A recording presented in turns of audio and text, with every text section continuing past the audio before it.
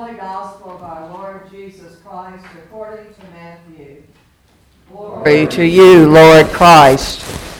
On the Mount of Olives, Jesus said to his disciples privately about his coming, "But about that day and hour no one knows, neither the angels of heaven, nor the Son, but only the Father. For as the days of Noah were, so will be the coming of the Son of Man. For as in those days before the flood, they were eating and drinking, marrying and giving in marriage, until the day Noah entered the ark. And they knew nothing until the flood came and swept them all away. So too will be the coming of the Son of Man. Then two will be in the field. One will be taken and one will be left. Two women will be grinding meal together. One will be taken and one will be left. Keep awake, therefore, for you do not know on what day your Lord is coming. But understand this, if the owner of the house had known in what part of the night the thief were coming, he would have stayed awake and would not have let his house be broken into. Therefore, you also must be ready, for the Son of Man is coming at an unexpected hour." The Gospel of the Lord. Praise to you, Lord Christ.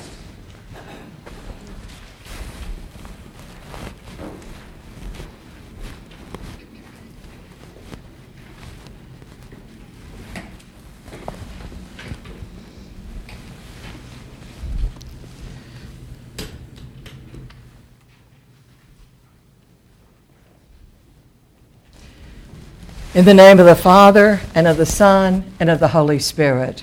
Amen.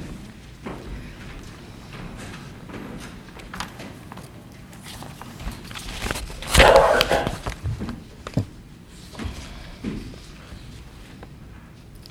want to ask you all a question this morning. What do you long for? What do you long for? At my house and in my family, we're a split family. We have half the people in Gainesville and the other half in Chicago. So there's over the Thanksgiving day and day before and day after, there was a lot of texting and phone calls and interruptions back and forth because my daughter and my son have worked out an arrangement where my daughter is the purchasing agent and my son is the funding agent. This works out very well for them, but the problem is they have to find out pretty early what it is everybody wants so they can make their budget. They refer to it as the cartel. So we've had a lot of people asking about not a lot of people, Maggie and Archer have been asking, what do you want? And if that doesn't get a response, then it goes to, what do you need? And if that doesn't get a response, you get the look you really don't want to get. And you feel so guilty, you'll say almost anything just to answer them. But this is a different thing. Even it's different between wanting and needing, although both of those are good. What are you longing for? When we long for something, I think about it as not something that we can go find in a store or online or maybe even in our home space. A lot of times we long for things that we have this uneasiness about us in ourselves, and we don't really know what it is that's making this kind of grumbly feeling or something about it. I'm not asking us this morning to become sad about longing, but I want us to think about longing as something very positive as we enter this Advent season.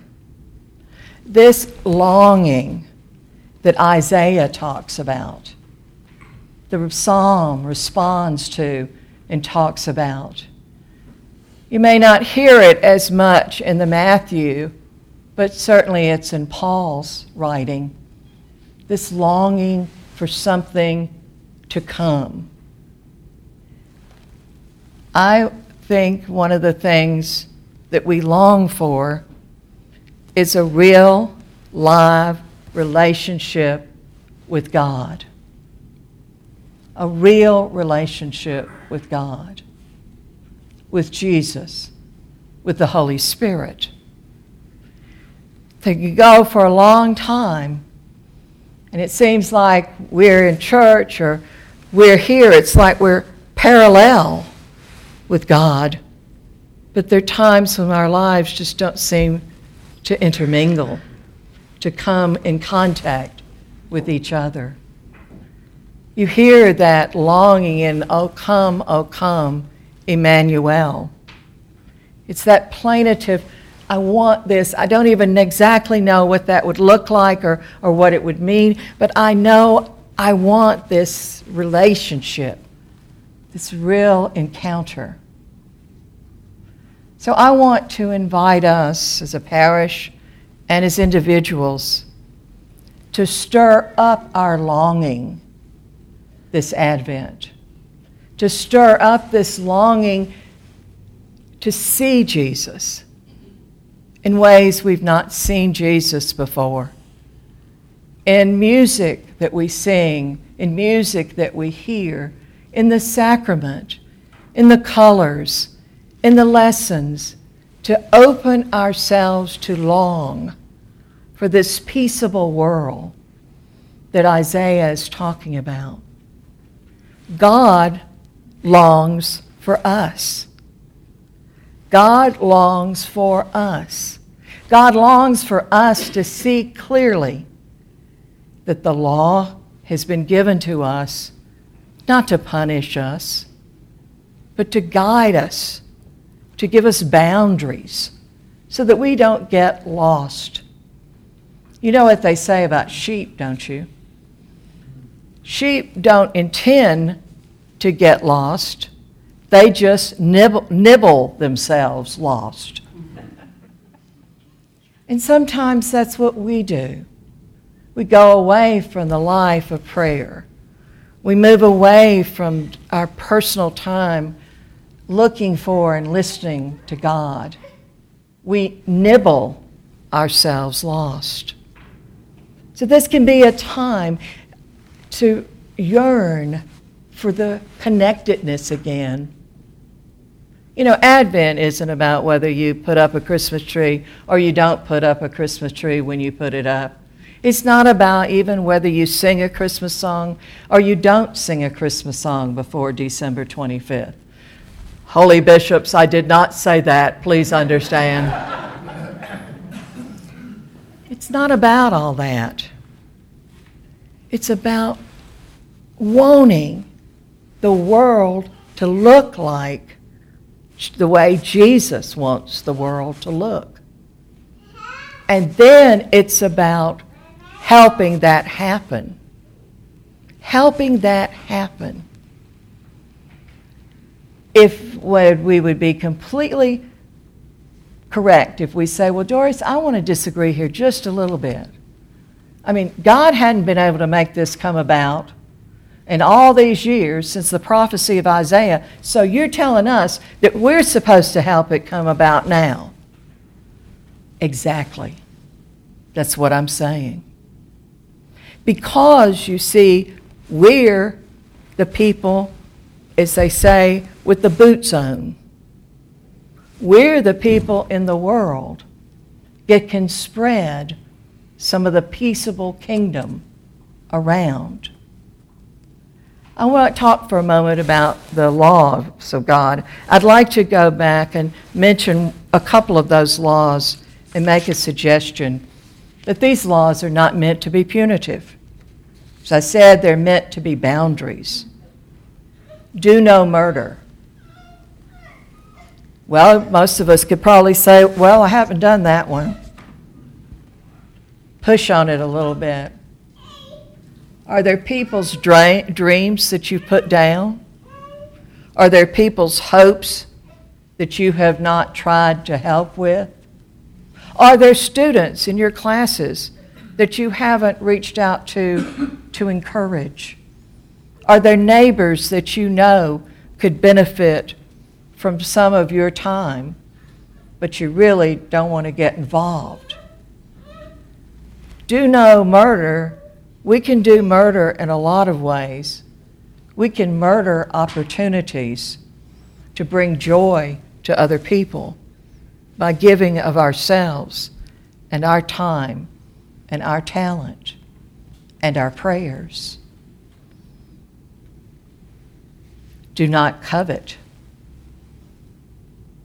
What is it that we hold out, that we want, that we can't have, that can make us dissatisfied?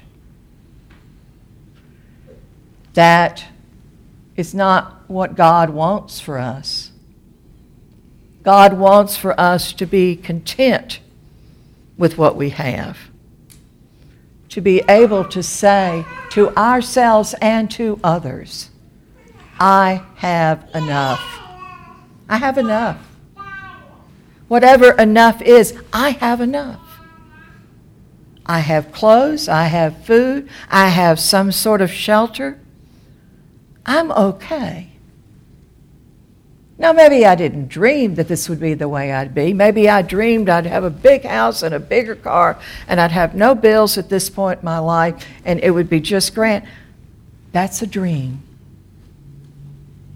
But most of us have enough, and we do not need to covet anything that somebody else has that we don't have in terms of possessions. What about do not bear false witness? How often are we critical of people that we don't need to be critical of? How often are we always looking for something that we can say, yeah, I know about that person. Have you heard about? Well, did you know? God is saying, you don't need to do that. You don't need to put somebody else down so you can be lifted up. When we come to the high mountain, that God is there. This is what God is going to do.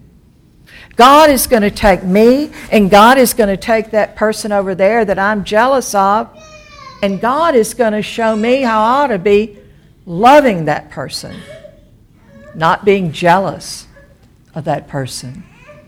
Did you hear in the Isaiah reading where it says that God will arbitrate?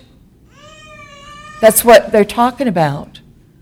God will help us to see the other person differently, so they won't be our enemy. They'll become our friend. But we can do that. You and I can take that commandment and use it to make our world better. To make our world better. God wants us to follow God's commandments so we have abundant life, not a punitive life. God wants us to find more ways to love Jesus, to know Jesus, to be as Jesus, to know his joy, to know his hope, to know his love.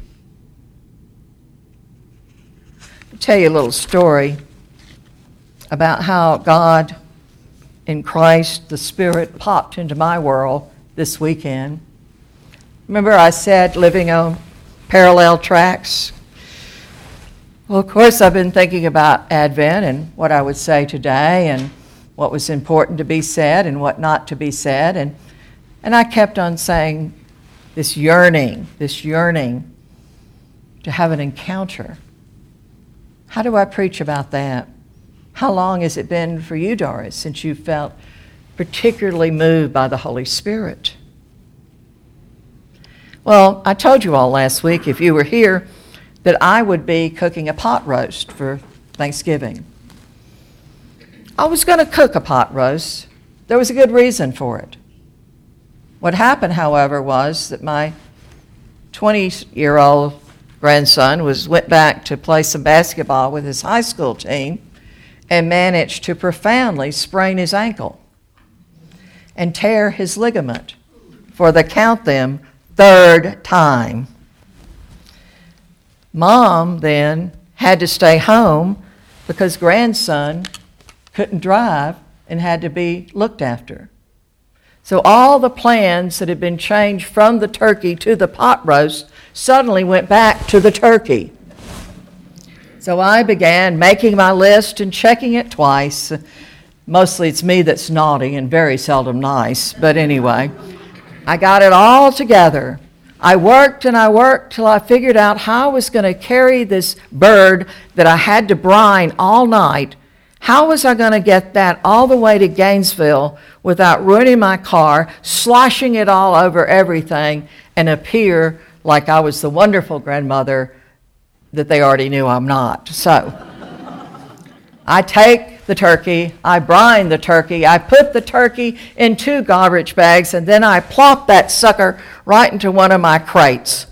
Put the top on it, and I am so proud of myself, I could have practically flown down to Gainesville. I drove, I got there, the grandchildren came out to help me unload. We took everything out of the car. Where's the turkey? The turkey was nowhere to be found. The turkey was on my front porch. It was almost completely impossible to have gotten into my car without tripping over that turkey. But I did. I was not a happy camper. Got in the car, mad at myself, and off I took back to Clarksville, 45 minutes away. Went to turn on a tape in the car that I thought I had, but I didn't have it. I had another tape in the car.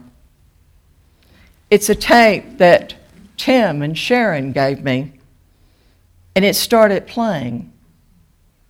And I started listening.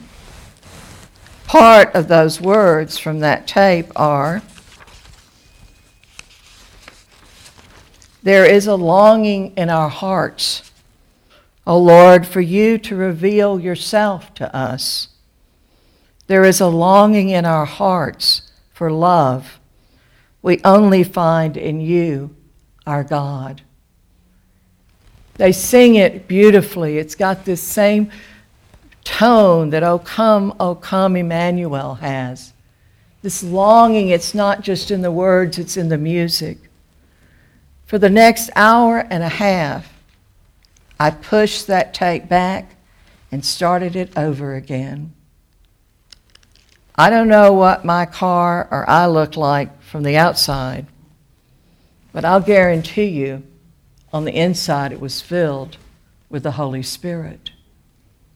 And I thought to myself, we can't always have these moments of finding and being not on parallel but intersecting. But there are times when God and the Spirit intersect us. And God intersected with me on that journey. By the time I got back to Gainesville, I wasn't angry. I was happy as I could be. I was content because something I was longing for had come to place. I had felt God with me, Emmanuel. Now, sometime during this Advent season, I'm going to ask Tim and Sharon to sing this for us at some point, probably a part of another sermon. But I want you to listen to these words again. There is a longing in our hearts, O Lord, for you to reveal yourself to us. There is a longing in our hearts for love we only find in our God. In sorrow, in grief, in weakness, in fear, in sickness, in death, be near. Hear our prayer. There is a longing in our heart, O Lord, for you to reveal yourself to us. Lord, save us. Take pity. Light our darkness. We call you. We wait. There is a longing in our hearts, O God, for you to reveal yourself to us.